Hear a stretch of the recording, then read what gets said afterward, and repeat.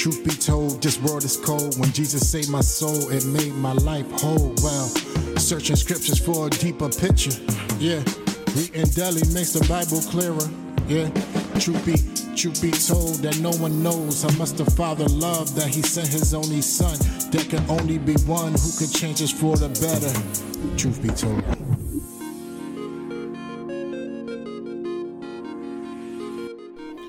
Well, praise the Lord and welcome back to yet another episode of Truth Be Told. This is your host, Raheem Bey, and today we are continuing our series on Read Your Bible. That's the title for the series, Read Your Bible. And this is part 3 in that series. And just a quick recap, the first 2 episodes of this series, we talked about popular misunderstood verses, and we saw them in their original context and really pointed out where we oftentimes misuse or misquote those verses. So now we're going into what is Reformed theology and is it biblical? That's the title for this. What is Reformed theology and is it biblical? And so before I get into this, this is going to be a very, theological based episode. I'm going to go into a lot of different verses to explain this and explain whether it's biblical from the scriptures, right? And so I also want to say that, before we even get into any of this, that this is once again just for your encouragement and for your uplifting. And this is very informative because there's some people that don't really understand what this is, but yet they believe parts of this doctrine and don't even know what they're believing, if that even makes sense. So they're believing in doctrines that are based or they spring from Reformed theology. And I do want to say that I have friends and personal acquaintances and people that I love dearly that are Reformed, or they would consider themselves Calvinists. So, I'm not coming against anybody personally. I'm just here to point to the scriptures, and I want us all to just come to this with an open mind and an open heart, especially for those who are already identify themselves as Reformed or a Calvinist. And so again, I'm directing this towards this doctrine. I don't believe that this doctrine is actually in the Word of God. That don't mean I don't love you as a person. So whoever's listening to this, receive that from the heart. Receive that this is my heart to bring this forth to you, to show you what the scriptures say, and it's not an attack on you personally. Okay? So, what is Reformed theology? So, Reformed theology, and this is going to be a lot of, a lot of theological terminology that I'm going to be using.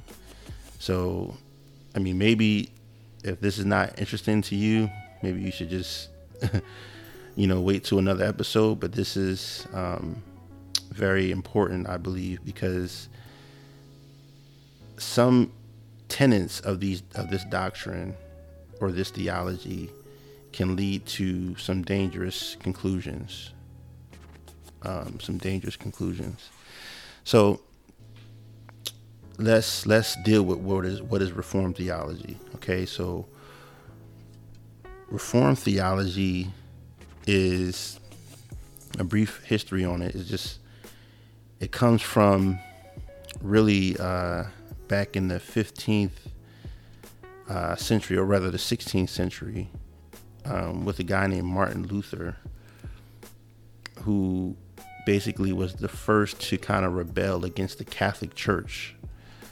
And the Catholic Church were teaching, a lot of different things, that is not found in Scripture, as far as paying for your sins to be forgiven, different things like that. And this guy, Martin Luther, was the first to go against that. And he wrote something called the 95 Theses and posted it on the door of the Catholic Church against all the things that they were teaching at that time. So that was the beginning of what we call Reformed theology. Now, right after him, it was a guy named John Calvin who came up with this theology and kind of really formulated it in a very high theological way to interpret Scripture. So that's what we're really going to be dealing with. So what is Reformed theology? And the way that a lot of Calvinists, would describe it in the easiest form is through an acronym called TULIP, right? And before we get into TULIP, I want to go back to just say some personal things that, for me personally, I actually held to 3 of the points of Calvinism. In my early 20s, I really embraced those 3 points because it seemed like that's what the Bible was saying, and this is what I was being taught. So, I didn't really have an issue with it. But also, obviously, I had issue with the other 2 points, which is why I was only a 3-point Calvinist. And I'm going to explain all of this because some of y'all won't not even understand what I'm talking about when I say 3-point, 4-point, 5-point Calvinist. So as I began to question it about 6 years ago in 2015, and I started to rethink whether any of these points are actually in the Bible, right? Because whatever theology we come up with, whatever understanding, interpretation we come up with, it has to be supported through the full counsel, the entire Bible. Okay, it can't just be a list of proof texts, a list of verses that support this theology, but ignores all these other verses that contradict your theology, right? So I started to rethink those things, and at that point, I began to see that none of these points, not even one, is actually based on biblical teaching.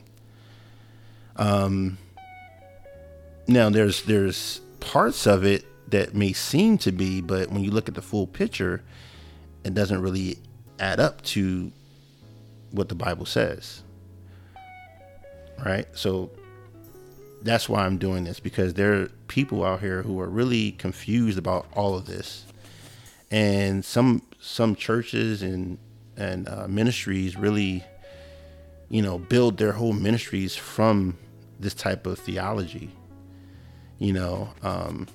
There's extremely famous pastors and teachers that are Calvinists and are not afraid to say it. Like a John Piper, people, I don't know if you've heard of these people, John Piper, R.C. Sproul, who else? It's a lot of different preachers, Voddie Baucham, these are prominent Reformed teachers. And I believe R.C. Sproul is passed away a few years ago. But, people like him and other people who are Calvinists all, believe this theology. So now let's get into it. So let's get back into TULIP. So TULIP, again, is the acronym. So the T stands for total depravity. The U of the TULIP stands for unconditional election. The L stands for limited atonement. Jesus didn't die for everybody. He only died for a certain amount of people. I is irresistible grace. And then P is the perseverance of saints, or of the perseverance of the saints. So yeah, it's a lot. So it's 5 points, and today we're only going to be dealing with 2 of the points because it's too much. It's going to be too long to cover all 5 points in one episode. So this definitely deserves a second episode. So total depravity. Now I'm going to read to you from a Calvinist website their own definitions of what total depravity means, right? So it says that total depravity, total depravity, that means simply man is dead. The Bible says that you and I are dead in trespasses and sins. Unless we are born again, dead. More than that, the man or woman who is dead in sin hates God, and his carnal mind is enmity against God. His will is stubbornly steeled against God. This biblical idea changes a lot of modern talk about salvation. So, to expound more on it, so total depravity means that you're dead in sin, and not just that you're dead in sin, but that because you're dead, you can't choose God. That you're so depraved that you have is really, to be more precise, is really total inability. Like you can't choose God, you can't do anything good.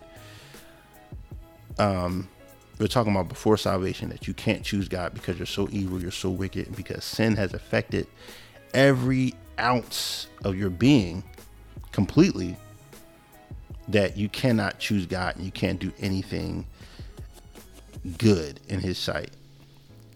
Now, this doesn't mean that they're not saying that, you're as evil as you possibly could be, but that sin has affected you, every man, in such a way that you can't respond to God. If he calls you, you can't respond because you're so wicked. Now, what I'm going to do is I'm going to deal with a few of the verses that they use to support this. And then I'm going to go to some other verses that would contradict their interpretations on both total depravity and unconditional election. Okay? So again, total depravity, man is sinful, dead in sin, and they take that to mean that you can't do anything good and that you can't even choose God because your will is evil.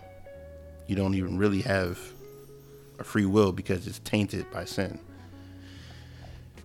So they use Ephesians chapter 2, verse 1. And let's turn there.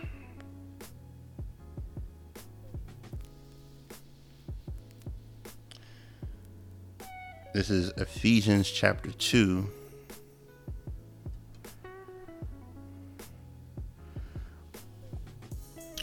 And this is verse 1 through verse 6.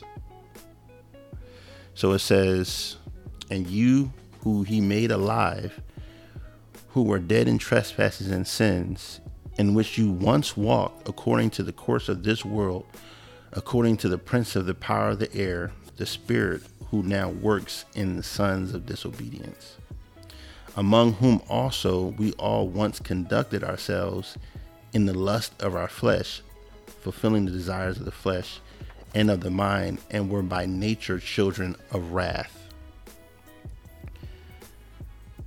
just as the others.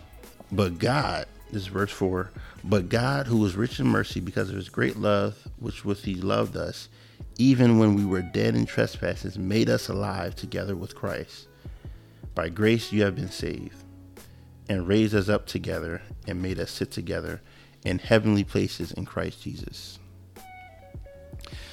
All right, so they use that verse to prove that that we are dead in sin. And by nature we're children of wrath. And they take that to mean that by nature you're born under the wrath of God. As a baby, you're born under the wrath of God. Let's see if that's really what Paul is saying. He says, and you he made alive who were dead in trespasses and sins. So let's start right there. We have to understand what dead means. Dead means separation from God. The Bible says that the wages of sin, this is Romans 6:23, the wages of sin is death, but the gift of God is eternal life. So sin brings death. Okay? Now, this doesn't mean that that means that you cannot choose God at that point. Once you're dead, you can't choose God. He's not talking about literally you're dead, meaning you can't do anything. So because when it says in Ephesians chapter 2, verse 1, it says you who were made alive, who were dead in trespasses and sins. So you were dead in trespasses and sins. So again, being dead is connected to sin. Okay? You're not just dead just because you're born that way. You're not born dead. You're born innocent, and you sin. All have sinned. And because sins, death enters in. And then he goes on, he's talking about how you lived. So he goes on, verse 2, in which you once walked according to the course of this world, according to the prince of the power of the air, that's Satan, the spirit who now works in the sons of disobedience. And then if you skip down to the second part of verse 3, and were by nature children of wrath. Why were you by nature children of wrath? Because you walked according to the lust of your flesh. See how when you read the scripture in its context,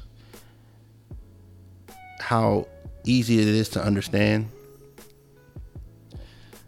When you take this verse and just really don't read it in what it's actually saying and just take it to mean, we're dead, and because we're dead, we're by nature children of wrath. But if you read what he's saying that because you're walking in disobedience, because you're walking according to the prince of the power of the air, at that time, because of that, you were by nature children of wrath. Why?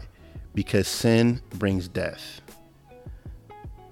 And God must punish sin. So, of course, when it says by nature, doesn't mean that, you were born that way. It means that you were naturally headed for wrath. That was the direction you were going in. And then in verse 4 it says, but God, who is rich in mercy, that while we were dead in our trespasses, he made us alive.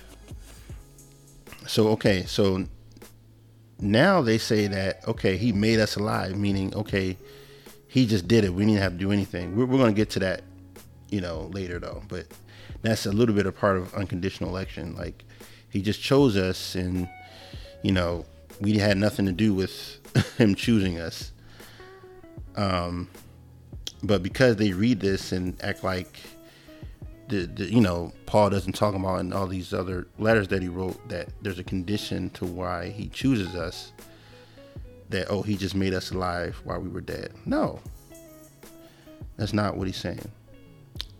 But we clearly see that because you were walking in sins, you were dead in your sins, you walked according to the flesh, and were by nature children of wrath because of what he just said. Right? So let's keep going. Let's go to another verse. This is all for total depravity, right? So they use Romans 8, 7 and 8. Romans chapter 8, verse 7 and 8. And again, this is to prove that we can't do anything, that we can't even choose to accept Jesus because we're so sinful. We have total inability. We can't do anything good, right? So that's the theology of total depravity. So, and again, before I continue to go into this, I know they're going to be like, there's a lot of verses that we can get to. Okay, but I'm not going to have time to go through every single verse that they use to support total depravity. But I'm giving you some of the main verses from, a website that shows you, that breaks this down and gives you the scriptures to support this theology. So Romans 8, 7 and 8. So it says, because the carnal mind is enmity against God, for it is not subject to the law of God, nor indeed can be. So then those who are in the flesh cannot please God. Okay, so they use that to say that as a man, as a human being, you can't please God. That no one can please God. That's what they take that to mean, that because in the flesh, those who are in the flesh cannot please God. But let's see, is that what he's really talking about? Let's back up. Let's go to, we can just start in verse 4 in Romans 8. That the righteous requirement of the law might be fulfilled in us who do not walk according to the flesh, but according to the Spirit. For those who live, let's read that again. For those who live according to the flesh set their minds on the things of the flesh, but those who live according to the Spirit, the things of the Spirit. So he's talking about, it's up to you to set your mind either on the things of the flesh or on the things of the Spirit. So he's saying, and then now if you go back to verse 8, so then those who are in the flesh cannot please God. He's talking about those who set their mind on the flesh cannot please God. But if you set your mind on the Spirit, you can please God. Okay, so now I'm not saying that, if you're not saved, you're able to please God and, you're pleasing to God in general. No, what I am saying is this is not what he's talking about. He's not talking about anybody that's a person can't please God. He's saying that as a believer, you're supposed to set your mind on the things of the Spirit instead of the flesh. But this is one of the verses that they use to prove that you can't do nothing, you can't do anything that's good or pleasing to God. And the Bible doesn't really say that. It doesn't say that you can't do anything that's good. It says that if you're not saved, it says that you're not righteous. Righteous is based off of perfection. You can't be good enough to earn your way to heaven, to earn salvation. Not that you can't do anything good. And we know for a fact, based on the verses we just read prior to this, that it can't just be talking about because you're in the flesh, because you're human, you can't please God. Again, these verses are clearly being taken out of context to support a theological paradigm or a theological point of view. And that's the problem when you come to the scripture, when you come to the word of God already with a preconceived idea of what the Bible is saying. And that's eisegesis, not exegesis. You're coming in, you're imposing something onto the word instead of receiving what the word says itself. Right? In verse 9, and it goes on, but you are not in the flesh, but in the spirit, if indeed the Spirit of God dwells in you. So let's go on. Let's go to John chapter 6, verse 44. Again, this is still total depravity. And we're going through some of the main verses they use to prove total depravity. Okay, so this is John chapter 6, verse 44. This is Jesus talking. He says, "No one can come to me unless the Father who sent me draws him, and I will raise him up at the last day." And that's usually where they stop. So, let's just stop there. So he's saying that you can't come to me unless the Father who sent him draws you to him. Then let's just look at that on a basic level. So does this say that you can't choose the Father, or you can't choose Jesus because, if it's saying that he draws you, you can't come to him unless he draws you, does that mean you therefore lose your choice? you all of a sudden you lose the ability to choose? You can be drawn. It makes perfect sense to say you can be drawn to something and still have the choice to whether to choose that or not. Okay, so just on that, it still doesn't mean that you lose the ability to choose. I'm sure that people who God has chosen, or God has been trying to draw them to himself, and people that's like us, some of us who've been saved or who are saved, we know that there were times before we got saved that God was already drawing us. He was trying to draw us to himself, but yet we denied him at that time. So, we still have a choice, so he's saying that no one can come to me unless the Father draws him. Okay, so, but the Father is trying to draw all men to himself. We'll get that. We'll get to that later when it talks about limited atonement. But he's trying to draw all men to himself. But yet they don't all come. It's not because he didn't die for them. It's because they chose not to receive the drawing of the Holy Spirit. Okay. So yeah, we don't see total depravity necessarily in John 6:44. It doesn't show enough,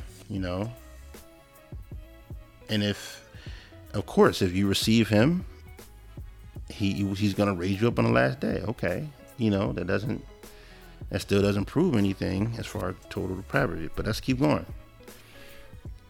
Let's go to Psalms 51. Let's go to Psalms 51:5. So I warned you that I'm going to be going through a lot of different Bible verses to go through this episode, because these are theological points of Calvinism that they have Bible verses for. So, we got to address them. We can't just ignore them. So let's see. Psalms 51:5. And it says, "Behold, this is David talking. Behold, I was brought forth in iniquity, and in sin my mother conceived me." So we can stop there. Okay, so he said, "I was brought forth in iniquity, and in sin my mother conceived me." Now, what does this mean? Well, let's start with what Calvinists take it to mean. And this is a verse that actually not just Calvinists believe, and probably maybe incorrectly, but other people, other believers use this to say that we're born guilty of sin, in the womb. You know what I mean? Before we were even born, before we were born, we were already in sin. We were already sinners. So this is supposedly to prove that. Let's see if that's true. Now let's read this again. "Behold, I was brought forth in iniquity, and in sin my mother conceived me." So why couldn't this mean that his mother, David's mother, was participating in fornication when he was born? I mean, you can't really rule that out, because it says, "Behold, I was brought forth in iniquity." The way he was brought forth was in iniquity, and in sin his mom conceived him. So that could easily mean adultery, fornication. This is not necessarily a statement for every human being that will ever live. And it doesn't, even if that's the case, it still doesn't mean that we were born sinners. Sin, the word for sin, the definition, it means to miss the mark, right? It's a transgression of God's law. How can a fetus sin? Sin is not some invisible stuff that's like that you're just, it's not in some stuff that you're born on you, like that's born on you or something. Like, sin is a choice. Sin is transgression against God. It's missing the mark. So just based on the basic definition of sin, how could he be born in sin, meaning that he's a sinner? You can't be born a sinner. Now, you could be born into a fallen world. You could be born into a world that has the results of sin, which brings death to people, and it brought death to the creation. That's why plants die. That's why, everything is contaminated because of sin, right? But it doesn't mean that a person is a sinner because they're born into this world. So you really can't, really get that from Psalms 51:5. Now I'm going to go to Romans 5 to prove that. And we're still dealing with total depravity, because total depravity still says that you can't choose God because you're so full of sin. And because you're born a sinner, you can't choose God. You know what I mean? So Romans 5.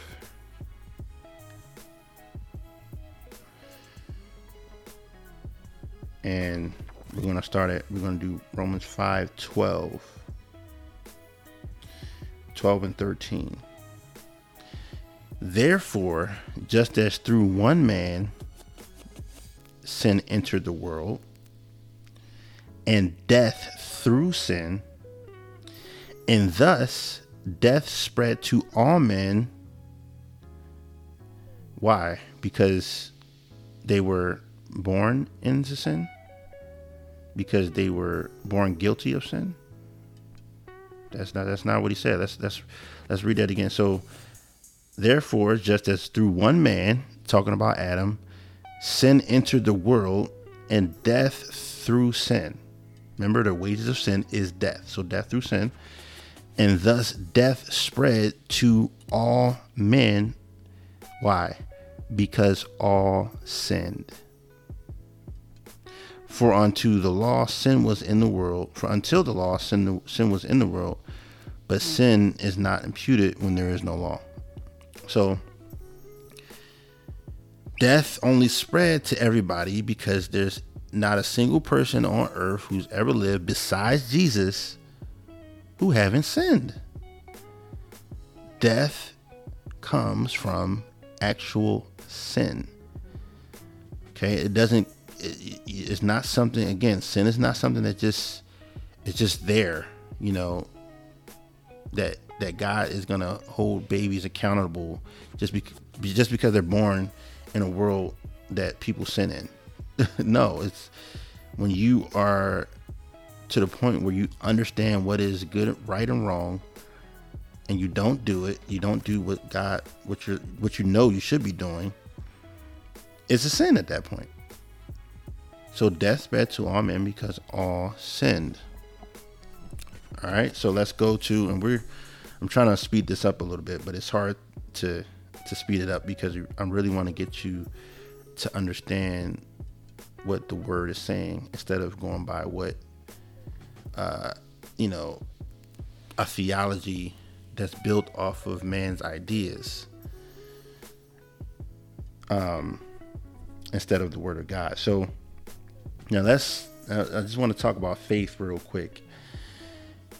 Paul goes out of his way to show us and to let us know that faith is not a work. That if you have faith, it's not works. He says it over and over and over and over again. Faith is not a work. You're not saved by works, you're saved by faith through grace, or by grace through faith, and not of works, and not of yourselves. Okay, so you don't get the credit because you have faith to believe in God, because the Bible says that God has given every man the measure of faith. Everybody has faith. You don't boast on faith. Once again, faith is not a work. I don't even have to go through all the scriptures. I'm pretty sure you as the listener should know that faith is not a work. It's not works. But somehow, inexplicably, the Calvinists, or some people who would believe, warm Reformed theology, would say faith is a work. They would actually say faith is a work. You know why? Because faith in that theology, it has to be a work, because then you would have to say that man has the choice to have faith or not. And then so they will say faith is a work, and we know that you can't do anything good. So faith actually comes from God, meaning that is effectual, like he forces you to believe. Now, faith is a gift from God. It's an ability of God, but he doesn't make you use it in the way to choose him. He gives you the ability to have faith. Now, you can use your faith to have faith in him or faith in something else. Okay? He doesn't make you choose him. He doesn't make you use your faith to trust in him. But they use Ephesians 2:8 to say that faith is actually a work.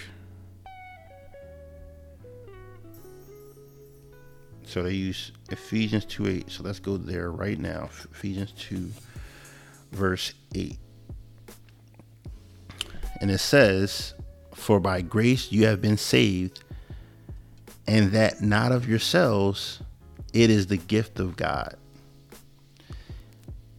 not of works, lest anyone should boast." I'm going to read that again. "For by grace you have been saved through faith, and that not of yourselves." Let's stop right there. So they take that to mean that when it says through faith and that not of yourselves, they take that to mean that faith is not of yourselves, but that faith is actually the gift of God. The problem is, and I'm not a Greek scholar or anything, but I've learned this, a little bit of it. And the problem with that is that the first clause in verse 8, "For by grace you have been saved through faith," that part is feminine, and that not of yourselves is neuter. So basically, to put it in English in plain terms, that the not of yourself is the gift of God. It's not just talking about faith, it's talking about the whole clause before that. So the gift is not faith, it's the grace and salvation. That's the gift. Right? That's the gift. "For by grace you have been saved." That's the gift. Grace is something that's offered to you. It's two things. It's really two things. It's one that we all know is something that's offered to you that you don't deserve. Right? It's unmerited favor.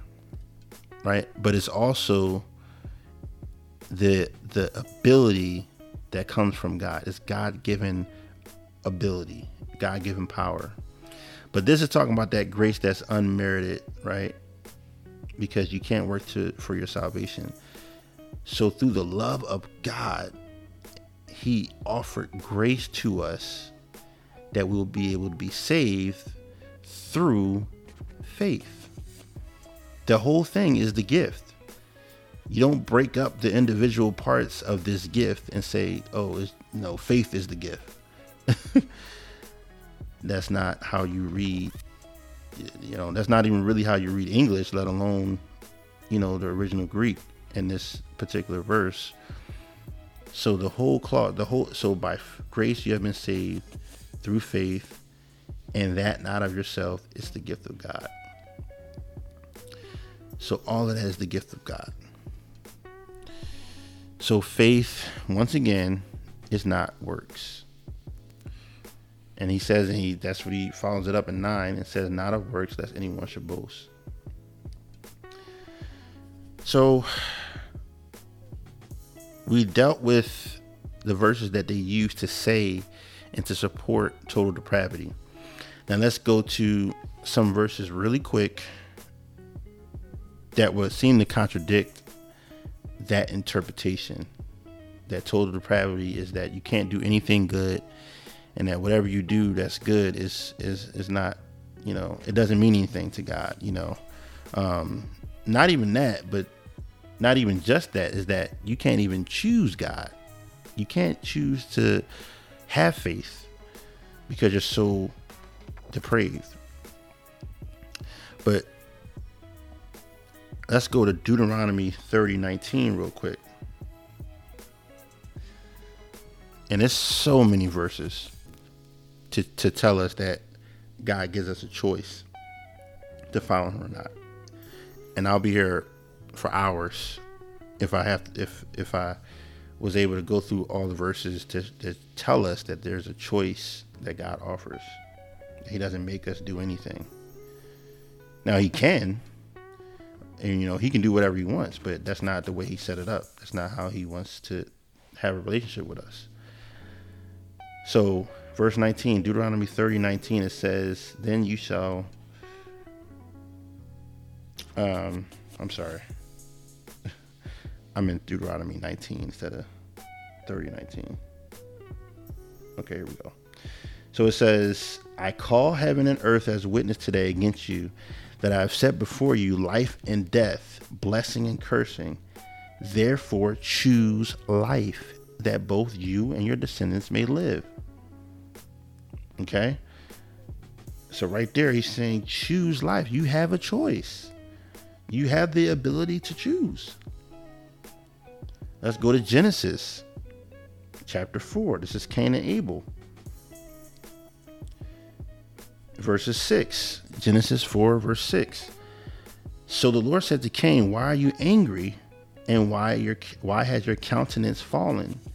If you do well, will you not be accepted? And if you do not do well, sin lies at the door, and its desire is for you, but you should rule over it. He's saying, he told Cain, listen, it's up to you. You shouldn't be upset because, look, if you would have, done the right thing and offered the right sacrifice, then I would have been pleased with you. But you chose not to do that. Do you understand that if God would have, if we were really totally depraved, if we really couldn't choose, that this God would be telling him, he would actually be telling him a lie? Like you're making God to be a liar to say that we have no choice. When clearly he's telling us that we do have a choice. Let's keep going. I mean, I have a lot more, but I'm not gonna go through all of them, but let's see. Let's get a couple more. Let's go to Joshua 24:15. Let's go to Joshua 24:15. It says, and if it seems evil to you, serve the Lord. If it seems evil to you to serve the Lord, choose for yourselves this day whom you will serve. Whether the gods which your fathers served that were on the other side of the river, or the gods of the Amorites in whose land you will dwell. But as for me and my house, we will serve the Lord. He said, choose you this day whom you will serve. And that's what God is asking the world right now. He's saying, choose who you will serve. He died on the cross for every single person. He loves everybody. And he wants us to choose him. Okay? But there again, he pointed out, okay, there's a choice involved. You're not so evil that you can't even choose good. You still have the image of God in you that didn't go away because of sin. Right? So I can go on and on, but we got to stop right here and just go into, I want to go into unconditional election. And we're almost at 50 minutes already in this, probably over 50 minutes already in this teaching, but it's important to go through these, in a comprehensive way as much as we possibly can. I can't give you every single verse on choice because, again, the entire Bible tells us that we have a choice when it comes to our relationship with God. But let's just jump to unconditional election. So we dealt with total depravity. Now we're going to unconditional election. This is the second point in the acronym of TULIP from Calvinism. So unconditional election. So what that means is God has unconditionally chose people from before the foundation of the world. He chose who would be saved. He unconditionally chose them. There was nothing in them that would merit him choosing or electing them. It's unconditional. You know what I mean? And it's totally based on his sovereign will, his sovereign choice. There's nothing in us. There's no conditions. And so they use John 15, verse 16. I'm going to go through some of these verses. The first one is John 15:16. And of course, this is Jesus. He's talking. He says, "You did not choose me, but I chose you and appointed you that you should go and bear fruit, and that your fruit should remain, that whatever you ask the Father in my name, he may give you. These things I command you, that you love one another." Okay, so yeah. He says, "You did not choose me, but I chose you." This is to prove unconditional election. Okay, now let's look at this. So he chose us. We know we didn't choose him because, you know, we prove that with our life. We prove that without Christ, we're sinners and we deserve to be condemned. And so he came to us. He sent his son to come and die on the cross for our sins while we were in a state of rebellion. We just read in Ephesians that, you know, while we were dead in our trespasses, he made us alive. Now we're getting into more detail, when Paul says made us alive. This is what happened because he chose us. Okay, now he chose us. Now, does that mean that we don't have the ability to accept or reject his choosing? That's not what this says. It just says that he chose us. We didn't choose him. And that's true. We were dead in our sins. You know, we were all headed for hell. And God showed his grace. The goodness of the Lord led us to repentance. So he chose us. He came to us first. Now, we actually still have the choice to accept him, to accept what he did for us. So this just says that he chose us. It doesn't say it was unconditional. You know, it doesn't say that. It just said that he chose us.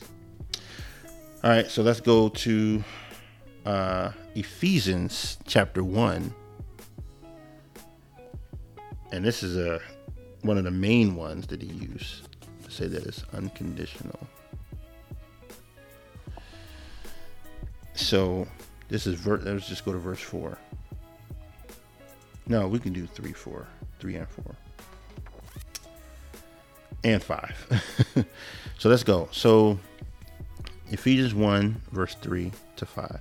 "Blessed be the God and Father of our Lord Jesus Christ, who has blessed us with every spiritual blessing in the heavenly places in Christ, just as he chose us in him before the foundation of the world, that we should be holy and without blame before him in love, having predestined us to adoption as sons by Jesus Christ himself, according to the good pleasure of his will."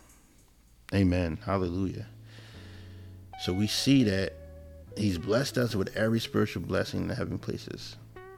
Now, verse 4 is what they focus on as far as the unconditional election. So he chose us in him before the foundation of the world, that we should be holy and without blame.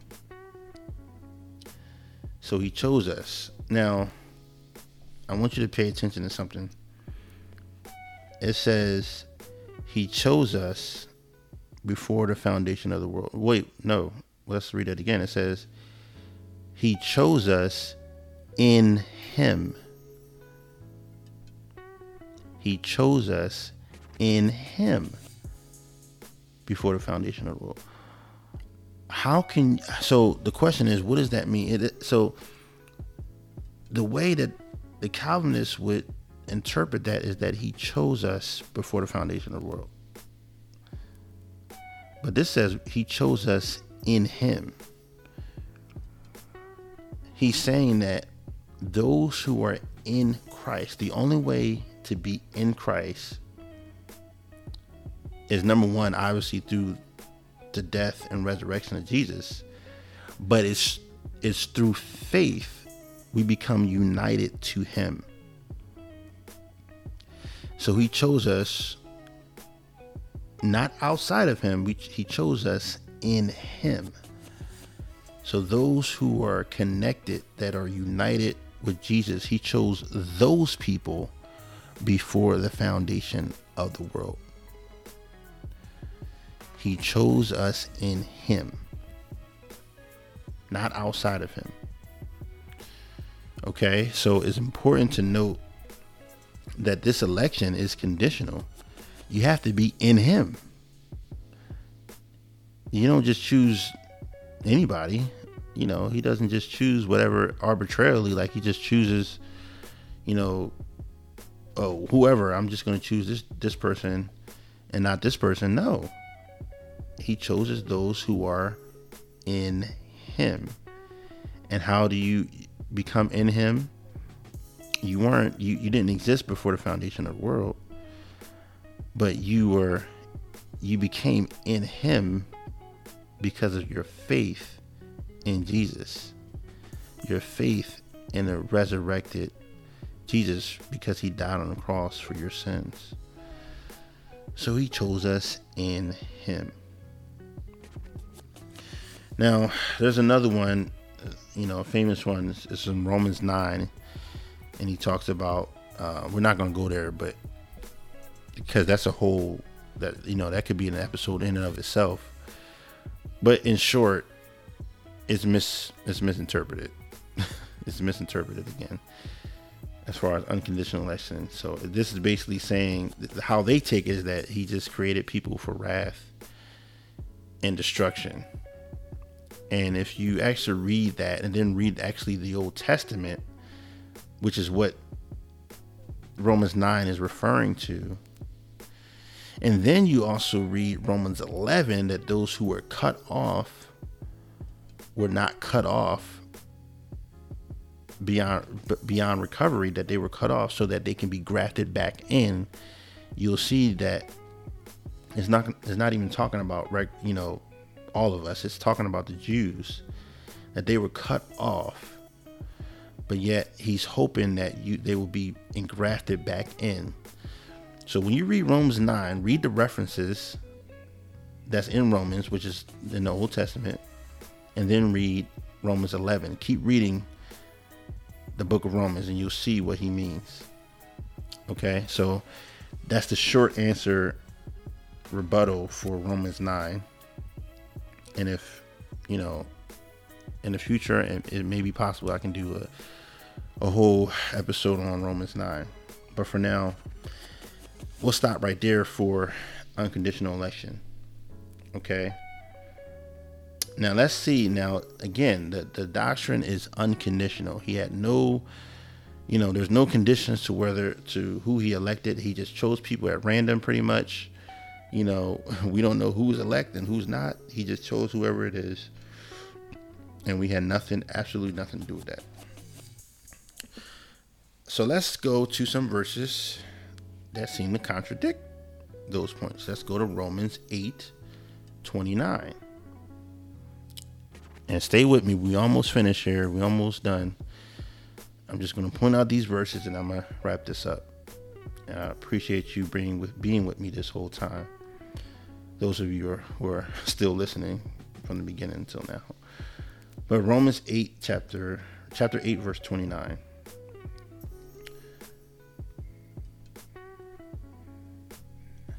And I'll go back to verse 28 because it's so so great.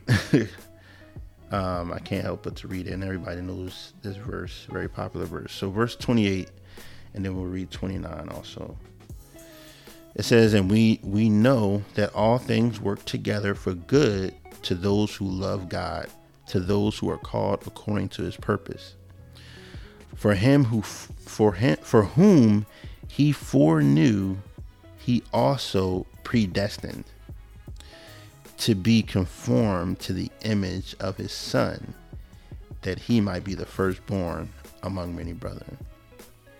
So let's focus on 29. So we know, okay, all things work together for those who love him and are called according to his purpose. For whom he foreknew. So what does foreknew mean? They would say somehow that means that he, that he foreknew that he already chose these people. But that's not what foreknew means. It's like he knew beforehand. It's very simple.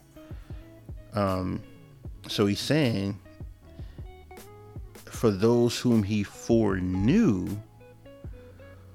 who he knew beforehand would follow him, he predestined those people to be conformed to the image of his Son. He didn't just choose people and then not choose others. His choice was based on, we already looked at, his choice was those who were in him.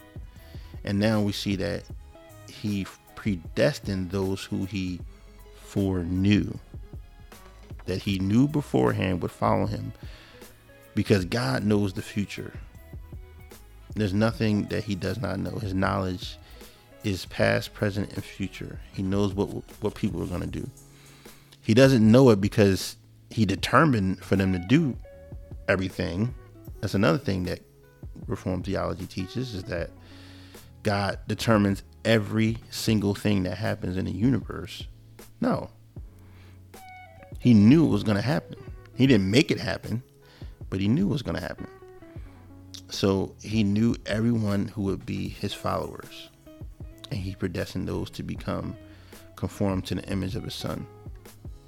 All right, so now we see that predestination has a condition to it. Those who he foreknew is predestined. So let's go to one more verse. This is 1 Peter chapter 1, verse 2. 1 Peter chapter 1, verse 2. And we're starting 1. 1 Peter chapter 1, verse 1 to verse 2. It says, there's a New King James, and it says, Peter, an apostle of Jesus Christ, to the pilgrims of the dispersion in Pontus, Galatia, Cappadocia, Asia, and Bithynia. Verse 2, elect according to the foreknowledge of God the Father, in the sanctification of the Spirit, for obedience and sprinkling of the blood of Jesus Christ. Grace to you and peace be multiplied. So now we see this word elect, another word for chosen. Reformed theology says is unconditional election. 1 Peter says elect according to the foreknowledge of God. So he chose us according to his foreknowledge. He already knew who would be saved, and he chose those people based on his foreknowledge. He didn't choose them randomly. He doesn't just choose people to go to heaven and choose other people to go to hell. He chose those who would freely put their faith and trust in Jesus. And he knew that, so he chose those who would do that. That's what he's saying. This is extremely clear. Extremely clear. You can't really, I don't know how you can kind of get around this. It seems to be very, very clear that they elect according to the foreknowledge of God. So it's not unconditional. So we have to wrap it up at this point. But as we go through the next couple points in the next episode, it's important again for us to read our Bible, for us to study the Word of God ourselves. Ask the Holy Spirit to open up your heart, your spirit, and your mind to what He wants to say to you and how you should understand and interpret the Word of God. But if you come to the Word of God with preconceived ideas and you already have in your mind what Scripture is saying in order to support your own theological doctrines, then you're not going to really see what the Bible says. And so again, the goal here was to just try to help you to see that it's important to read the Word of God in context and understand what it's saying from a basic standpoint. The Bible is not a super, high intellectual book. God made it very simple and very plain. And of course there's mysteries. Of course we don't understand everything. But the basic message in the majority of the Bible, a child can understand. It's very simple. And for man to come and, come up with these high theological doctrines and things that actually impugns the character of God, that comes against the character of God. Limited atonement, and that was one of the points that I could not get with. Even when I was a Calvinist, I would say I was a 3-point Calvinist. That was one I couldn't get down with that. You know what I mean? To say that God just, he didn't die for everybody. He did, like, that comes against the character of God. God says that He doesn't wish that any should perish, but that all will come to a repentance. And I'm not going to get into that right now, but it's just a proof to show you that God loves all of us. And even though we are sinners, yes, we are depraved. We're not totally depraved, but we are depraved. We're born in a sinful world. But God loves us, and He sent His Son to die on the cross for us. And so that's what I want to leave you with. Just be encouraged. And again, I love you. Even if you disagree with me, I still love you. You're still a brother or sister in Christ.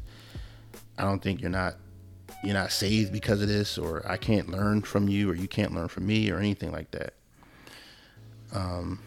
But if you do believe in this doctrine, I would pray that you would reconsider it and see if, with an open heart and open mind, to see if this is actually what the Word of God says from front to back, not just certain verses, but from front to back, the whole Bible. What does it really say? I told you I can go through scripture after scripture after scripture, proving that we have a choice, that God gives us the choice to choose Him or not, that is not unconditional, that faith is not a work, but it's up to you to really receive this, to have an open mind and open heart. So I hope that you do that. If not, I'm just thankful for you even listening. if you have listened, even though you disagree. So pray that this blessed you, and everyone who, even if you're not a Calvinist or Reformed, that you are blessed by this and encouraged and understand what it means, and not to fall into that type of theology, because it's not found in the Bible. So read your Bible. So with that, I just want to thank you once again for joining. I look forward to seeing you next time when we continue our study on Reformed theology. And God bless you, and I'll see you next time.